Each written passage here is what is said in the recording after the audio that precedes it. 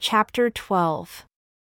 Now it came to pass that after the sons of Mosiah had done all these things, they took a small number with them and returned to their father the king, and desired of him that he would grant unto them that they might, with those whom they had selected, go up to the land of Nephi, that they might preach the things which they had heard, and that they might impart the word of God to their brethren the Lamanites, that perhaps they might bring them to the knowledge of the Lord their God, and convince them of the iniquity of their fathers, and that perhaps they might cure them of their hatred towards the Nephites, that they might also be brought to rejoice in the Lord their God, that they might become friendly to one another, and that there should be no more contentions in all the land which the Lord their God had given them.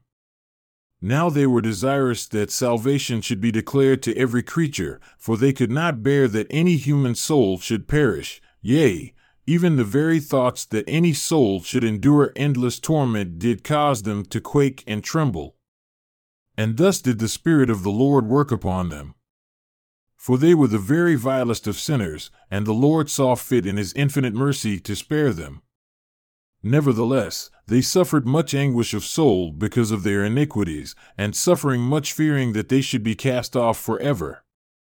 And it came to pass that they did plead with their father many days that they might go up to the land of Nephi.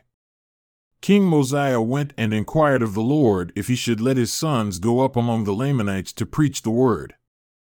And the Lord said unto Mosiah, Let them go up, for many shall believe on their words, and they shall have eternal life. And I will deliver thy sons out of the hands of the Lamanites. And it came to pass that Mosiah granted that they might go and do according to their request. And they took their journey into the wilderness to go up to preach the word among the Lamanites. And I shall give an account of their proceedings hereafter. Now King Mosiah had no one to confer the kingdom upon, for there were not any of his sons who would accept of the kingdom. Therefore he took the records which were engraven upon the plates of brass, and also the plates of Nephi, and all the things which he had kept and preserved according to the commandments of God, after having translated and caused to be written the records which were on the plates of gold which had been found by the people of Lemhi, which were delivered to him by the hand of Lemhi. And this he did because of the great anxiety of his people, for they were desirous beyond measure to know concerning those people who had been destroyed. And now he translated them by the means of those two stones which were fastened into the two rims of a bow. Now these things were prepared from the beginning, and were handed down from generation to generation, for the purpose of interpreting languages.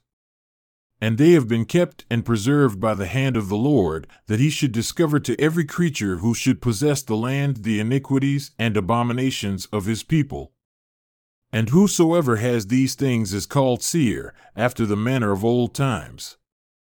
Now after Mosiah had finished translating these records, behold, it gave an account of the people who were destroyed, from the time that they were destroyed, back to the building of the great tower, at the time the Lord confounded the language of the people, and they were scattered abroad upon the face of all the earth, yea, and even from that time until the creation of Adam.